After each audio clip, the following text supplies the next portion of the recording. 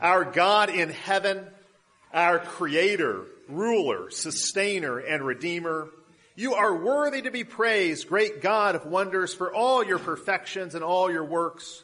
You are the all-sufficient and sovereign Lord, ruling over all things. History is but the unfolding of your eternal plan. In love and compassion, you stoop to meet with us, lifting us up into your heavenly presence. O great God, we humble ourselves that you might exalt us. We cry out to you that you might give us your grace. Give us your gifts this day, gifts of life, wisdom, and glory. Through our songs and prayers, through the word as it's read and preached, may you work in us and through us. Oh God, we thank you for creating us in your image. We thank you for creating us male and female. We thank you for the beauty and the glory and the wisdom and the wonder of all that you have made.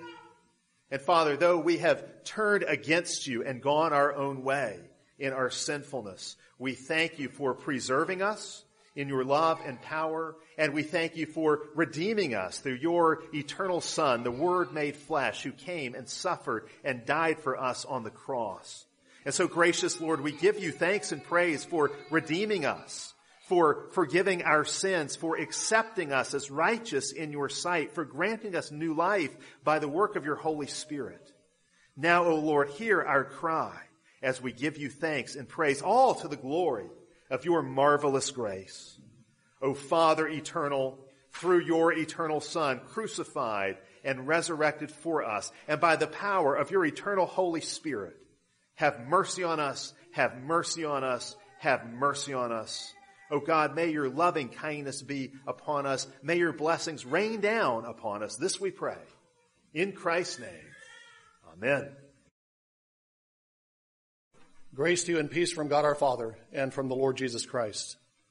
Our sermon text this morning is taken from Revelation chapter 16, beginning in verse 17. This is the account of the seventh bowl. And the seventh angel poured out his bowl upon the air, and a loud voice came out of the temple from the throne, saying, "It is done." And there were flashes of lightning and sounds and peals of thunder, and there was a great earthquake, such as there had not been since man came upon the earth, so great an earthquake as was and so mighty. And the great city was split into three parts, and the cities of the nations fell, and Babylon the Great was remembered before God, to give her the cup of the wine of his fierce wrath.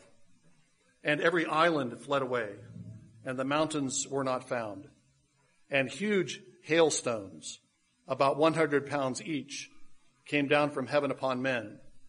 And men blasphemed God because of the plague of hail, because the plague was extremely severe. Let's pray together. Almighty God, our Father, we thank you for this word to us in the book of Revelation. We pray that you would give us eyes to see what you're revealing to us and what we're called to do as the followers of the Lord Jesus Christ. We pray in his name. Amen.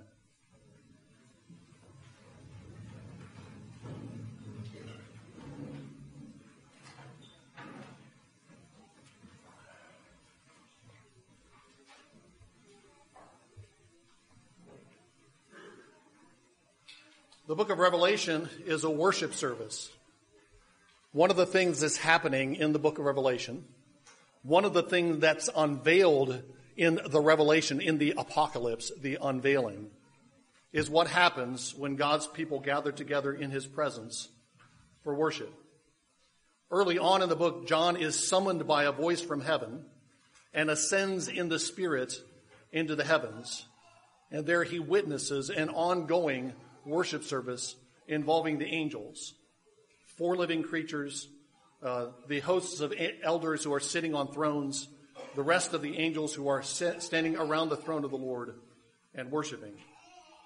As he's watching, the Lamb takes a book and he opens the seals of the book so the book's contents can be announced and read out. 7 angels trumpet out that the word is going to be read, and then John takes the book and eats it, and then speaks the word that he's chewed on and swallowed. He speaks the word of the Lord. It's a liturgy of the word. Every week, Pastor Lusk takes a page of his Bible and chews on it all week. It's sweet to his mouth. Sometimes it's bitter in his stomach. And when he comes to this pulpit on Sunday, he's ready to speak the words of the Lord that he's eaten. It's a liturgy of the word. Eventually, John is going to hear an announcement and an invitation to join in the marriage supper of the Lamb. The book begins with an ascent into God's presence with the sursum corda, lift up your hearts, and John is lifted up to heaven. There's a liturgy of the word, and then the book climaxes with an eternal marriage feast. In chapter 16, we're entering the sacramental portion of the book of Revelation. Angels have 7 bowls full of wine, full of what is called the wine of the wrath of God, and they're ready to pour them out. 7 angels pouring out 7 bowls of wine, which is also described as blood. It's like a great day of atonement as the Lord is bringing his judgments and his plagues to bear on the world and to tear the world down. The bowls are poured out on the different zones of the creation. Every part of the creation that God established at the beginning receives a bowl of this wine wrath, a bowl of this blood wrath. The bowl is poured out on the earth. The bowl is poured out on the sea, on the rivers, on the sun. A bowl is poured out on the Euphrates River and it divides. A bowl is poured out finally on the air. And as the bowls are poured out, all the things that God had established in the creation are torn apart. It's a decreation story. It's uncreation rather than creation. The Lord is shredding the creation, and he's shredding it in the same order, roughly, as he established it in the original act of creation in Genesis 1. You can follow the bowls, and they match up pretty well with the days of creation. On day 2, God established the sea, and the second bowl goes on the sea and turns it to blood. Day 3, God separated the sea and the land, and part of the establishment of the land was the formation of rivers and other water sources in the land. The third bowl poured out goes onto the rivers and makes them bloody.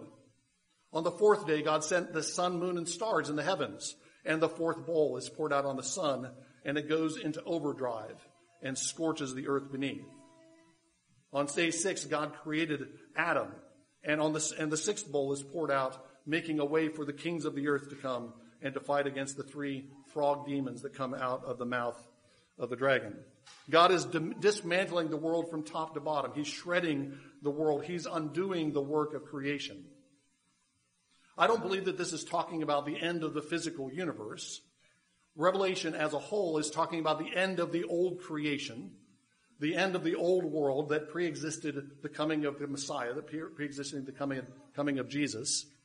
More specifically, this is the old world that was centered in Jerusalem, around the Temple of Jerusalem, and Jerusalem was nestled within the Roman Empire. That world is coming apart. That world is coming under judgment. That's what we're seeing in Revelation as a whole, and we're seeing the climax of that in some ways here with the bowls. The bowls are poured out and are tearing that world apart. A world is coming to an end. The 7th bowl should correspond to the Sabbath day. The 7th bowl should bring rest. Does it? Does the 7th bowl bring some kind of sabbatical conclusion to the sequence of bowls? Well, it does, but only if we recognize that rest has more connotations in the Bible than simply taking a break from work. When God created the world and he rested, he was not only refreshed, but he was enthroned as the king of his creation. When the temple was built, God entered the most holy place and took his place over the wings of the cherubim. He took his throne and he was at rest in his house. Sabbath is not only a time of refreshment, it's a time of enthronement. When God is enthroned, when God passes judgments, and that's what's happening here in Revelation, at the end of Revelation 16. It's a Sabbath event in the sense that it has to do with the throne of God. It has to do with God assuming his throne and taking his rest over his creation. Well, the throne of God isn't mentioned in the 7th bowl section. So how do we know it's talking about the throne of God? Were the 2 clues.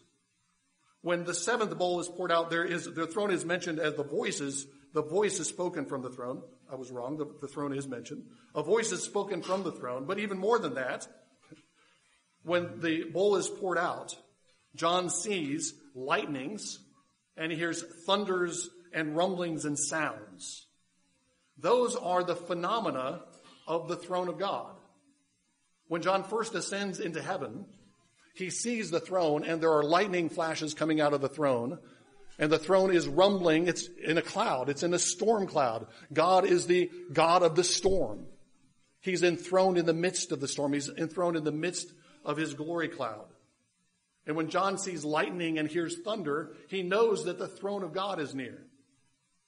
When John first sees that throne, he sees lightning, he hears the thunder, he does not experience an earthquake.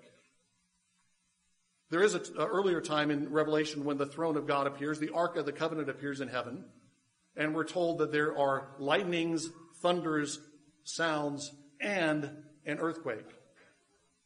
When the seventh bowl is poured out, God does that one better.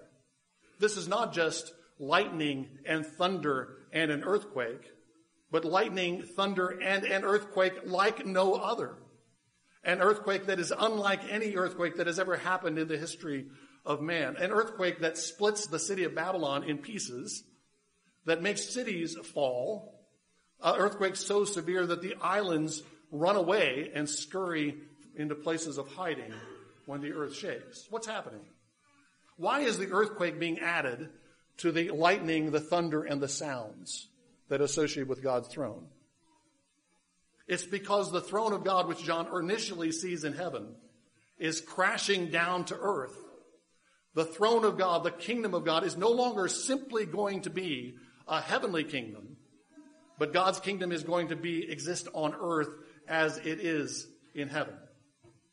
John sees the beginning of that in chapter 11 when he sees an earthquake associated with the throne. But this is the climax of it.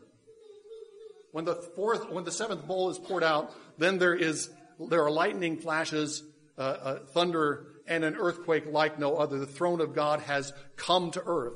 Heaven and earth are united now by one ruler. The kingdoms of this world have become the kingdoms of the Lord and of his Christ. There's another clue that that's what's happening here in this passage, and that's the hailstorm. When John first sees the throne of God in heaven, he doesn't see a hailstorm. He sees the throne beside a sea like glass. But the sea of glass is intact. In chapter 11, when he sees the Ark of the Covenant up in heaven, he sees the lightning, he hears the thunder, he feels an earthquake, and a hailstorm starts. That sea of glass, that firmament that God set in place to separate heaven and earth, is beginning to break in pieces. It's beginning to shatter. The Bible a number of times compares the dome over the earth, the firmament dome that we look up and see, the blue sky, to an ice dome. I don't think the Bible is making any kind of scientific claim that we're living under a dome of frozen water. That's the picture, though, that we have in the Bible. And when you have a hailstorm, it means that little chips of that firmament are coming down. That happened in chapter 11 when John saw the Ark of the Covenant in the heavens. Now it's happening big time. This is not just a hailstorm, like the earthquake is not just another earthquake. This is a hailstorm like no other hailstorm. With stones of hail that weigh 100 pounds each, the firmament is shattering as the throne of God descends from heaven to earth. It's breaking through the dividing wall. It's breaking through the veil that separated God's throne in heaven from earth. Heaven and earth are being joined under one ruler on this great Sabbath day, this great day of atonement. When the seventh bowl is poured out, the kingdoms of this world have become the kingdoms of our Lord and of his Christ. Remember what I said a few minutes ago.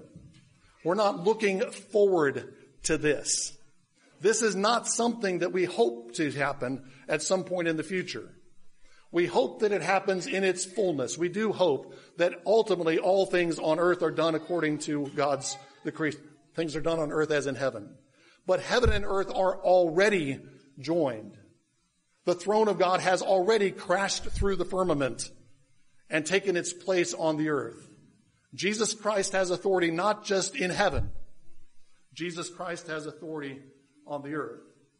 And the throne of the Lord, the throne that shatters the firmament, the throne that breaks cities in pieces, that throne has been established in our world, and Jesus is on it. Well, how does this happen? What makes this happen?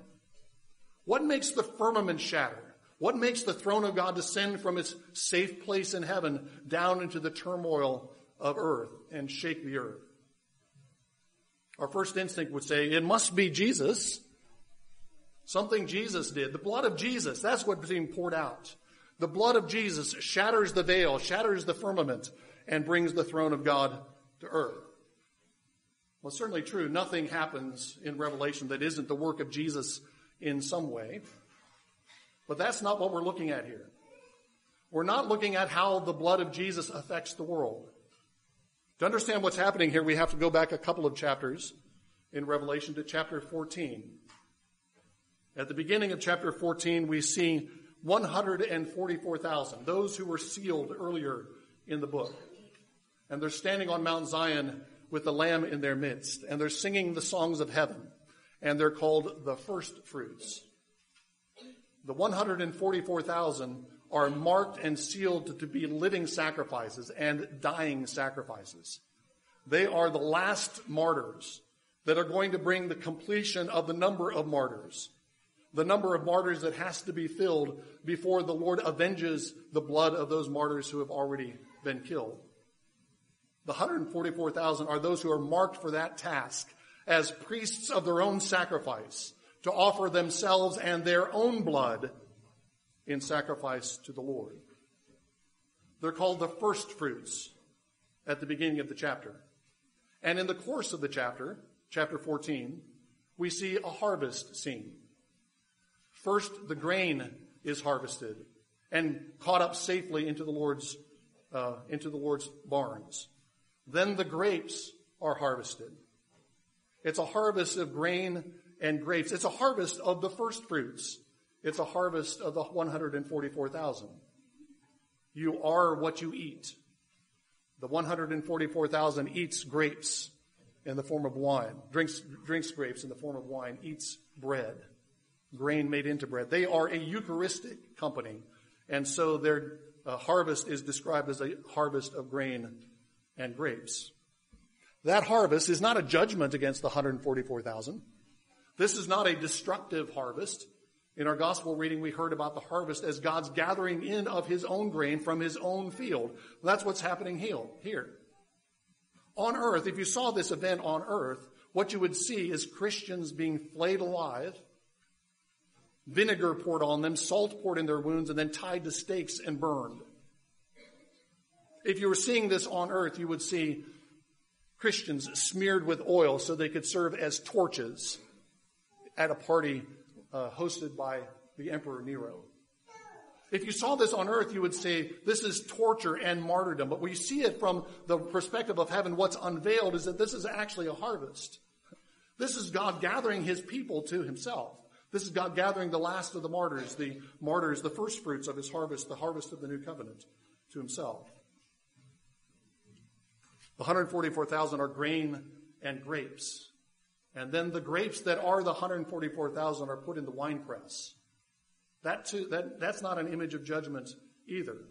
The winepress is turning the martyrs into wine, turning their blood into wine. Wine that brings joy, but wine that also is an agent of wrath against those who have persecuted them. Their blood is poured out like the blood of Abel that calls on the Lord for vengeance. That's what's in the bowls that the angels pour out in chapter 16. The wine wrath of God is executing God's judgment. But what's in the bowls is the blood of the martyrs. It is the work of Jesus. The blood of the martyrs doesn't do anything apart from Jesus. We see that at the beginning of Revelation. Many martyrs had died without ascending to heaven. Many martyrs had died without cracking the firmament and bringing the throne. The martyrs only do this because their blood is mingled with the blood of Jesus. But when their blood is mingled with the blood of Jesus, then their blood poured out on the world decreates the world, unravels the world. Their blood poured out on the air smashes the firmament and brings the throne of God to earth. Why do the kingdoms of this world become the kingdoms of our Lord and of his Christ? Because Jesus and his church shed holy blood so that God judges the earth and shakes the earth until those things that can be shaken down are shaken down. And the only things that remain are the things that are eternal, the things that cannot be shaken. What does this have to do with us? We admire the martyrs. We admire the courage of the martyrs. We know that the blood of the martyrs is the seed of the church. The blood of the martyrs is what waters the earth so that it produces fruit. That's a patristic and ancient saying about martyrdom, and Revelation supports that. The blood of the martyrs casts down old worlds and is the seed of a new world. What does that have to do with us in our comfortable little lives? We have not resisted to the shedding of blood, as Hebrews says. And it doesn't mean we should go out seeking it. We should try to find ways to shed our blood. The church has always cautioned zealots against seeking martyrdom, making a display of themselves to court opposition. But these days you don't have to. In the days of the Roman Empire, the Christians didn't have to do anything dramatic in order to attract the hostility of the Roman world. Every time they said Jesus is Lord, the Romans heard Caesar is not Lord. Rome existed, Rome prospered, so the Romans believed, because of a contract between the gods and the Romans. As long as the Romans honored the gods, offered sacrifices to the gods, as long as they pleased the gods would give Romans victory. And they did, victory after victory. It worked, the Romans said. And then these Christians come along, and they're deviants. It's an infection in our world. These people don't play by Roman rules. They don't keep the social contract, and the gods are going to become angry. The gods are going to abandon us. The gods are going to turn against us and fight against us, and we'll start losing battles. We'll start losing territory. The Christians were a threat to the whole Roman world. What did they have to do?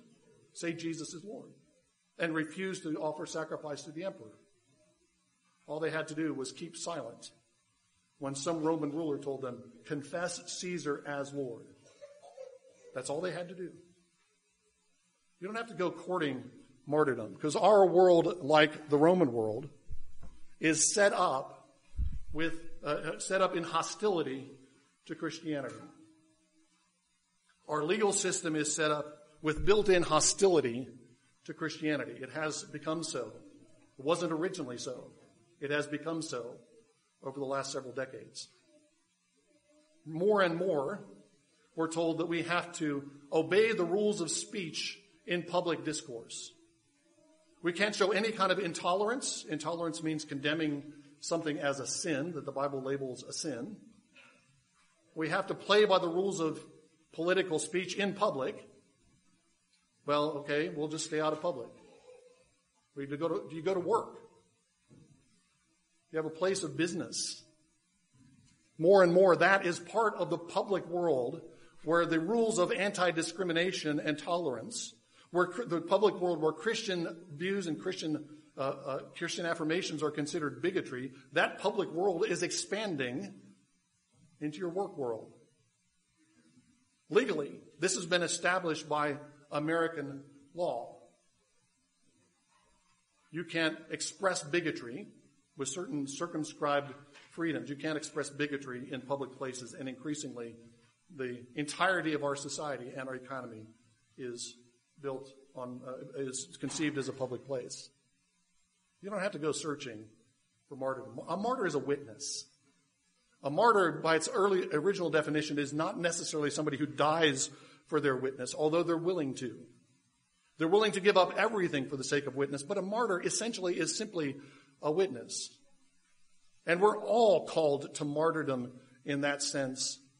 Martyrdom to bear witness to Jesus no matter what the cost. We don't have to go looking for it. You teach your children that the Bible is true. You teach your children the Neanderthal view that the world is maybe 6,000 years old. You are, the opinion of some, abusing your children. And your children need to be taken from you because you're abusing them. You haven't done anything but teach your children what the Bible teaches. And you fall afoul of the system. If you express your views, biblical views, on certain issues, particularly sexual issues in public, you're considered a bigot. If you express views against abortion, you're against women and against women's freedom. If you live by certain standards, Christian standards in your work life, and take a stand at certain points against things that your work demands that you cannot do in good conscience, you could lose your job. You could lose future promotions. Martyrdom is the true resistance. You want to join the resistance. You hear a lot about the resistance today. You want to join the resistance, the true resistance, the resistance that really resists the very foundations of our ungodly society, is the witness of martyrdom. What Revelation shows us is that witness, courageous witness that is willing to risk everything, is what brings down worlds. We haven't resisted to the shedding of blood, but when the martyr's blood is poured out, the firmament shatters and God's throne comes to earth, and God reigns on earth as he does in heaven. Every time we say we have to obey God rather than men, we're challenging the very foundations of our political order. Every time we resist by faithful witness and refuse to buckle under the pressure, we are showing the impotence of the gods of this world. Every time we bear witness, we put another crack in the firmament. And the throne of God, the heavenly throne of God, with its lightning and thunder, comes closer to the earth. So it will shake the earth and shake Babylon to pieces. In the name of the Father, and of the Son, and of the Holy Spirit. Amen. Let's pray together. Almighty God, our Father, we thank you for Jesus Christ, the true and faithful witness, the true and faithful and the model martyr. We pray that you would teach us and equip us to follow his way, to bear faithful witness no matter what it might cost us. We pray that you would use our witness to shake down the world, to bring down principalities and powers in heavenly places, to overturn injustice and evil, and to bring your throne into this world, so that Jesus Christ might be exalted as King of all. We pray this for Jesus' sake. Amen. It's God's royal priesthood. Let us stand together for prayer.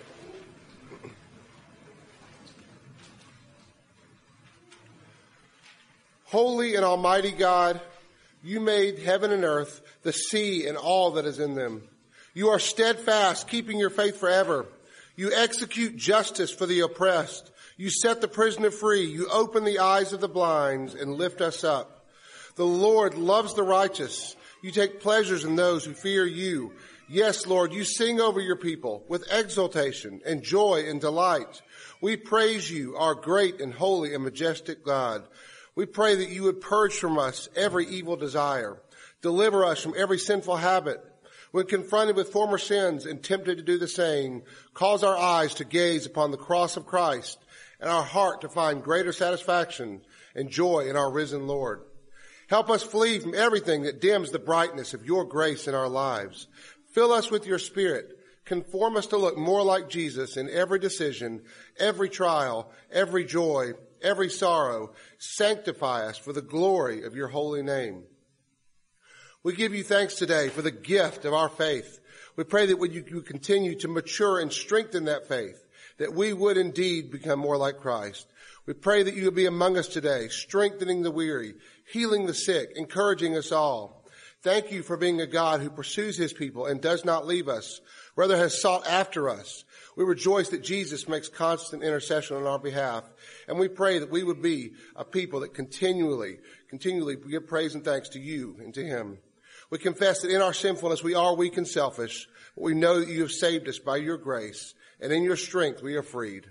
And we lift up our hearts to you, and our hands are outstretched. Thank you for meeting us here today in your house. We cannot count the many ways in which you bless us, and we are eternally grateful for the blessings of this table and of your word brought to us this morning. We praise you that you are present in this assembly. Help us to come away from this place today under the light of your countenance and in the satisfaction of your perfect love for us. We remember the city of Birmingham today, Lord. We pray for our mayors and other elected officials, that they would indeed rule in a fear of you. We pray for the churches of our community that surround us, for Christ Church in Branchville, for the St. Stephen's Episcopal and Cahaba Heights Baptist, for Mountain Brook Church, Cahaba Heights United Methodist Church, Cahaba Park Presbyterian, Cahaba Heights Church of Christ, Brookwood Baptist Church, St. Peter's Anglican, Monroe, the Roman Catholic and Orthodox congregations around us. We pray for our students in schools that they would learn with truth, learn your truth. We pray for Heritage Academy and for the Classical Conversations group that meets here. We pray for all who are in prison that we would outreach to them, Lord, and help them to know the joy of salvation. We pray for our doctors in the hospitals and all other healthcare workers, for our nurses. Thank you for the work of Theopolis Institute in our city, Lord, and for the leadership that they provide. We pray for wisdom for our candidates and our voters in the upcoming election. Lord, and among our church, we pray for our expectant mothers, for Mary Jo Mosley, for Ashley Douglas, for Bethany Winstead and Abby Waddell. We pray for those who desire to get married. We pray for all among us who have unbelieving family or friends. We pray for all who are aging or caring of those who are aging. And Lord, we do pray especially for all those who have suffered great loss of life and of property in the destruction of the recent hurricane. We pray that you would be with them and bring them your peace. And Lord, now hear us pray as we sing the prayer that our Savior has taught us.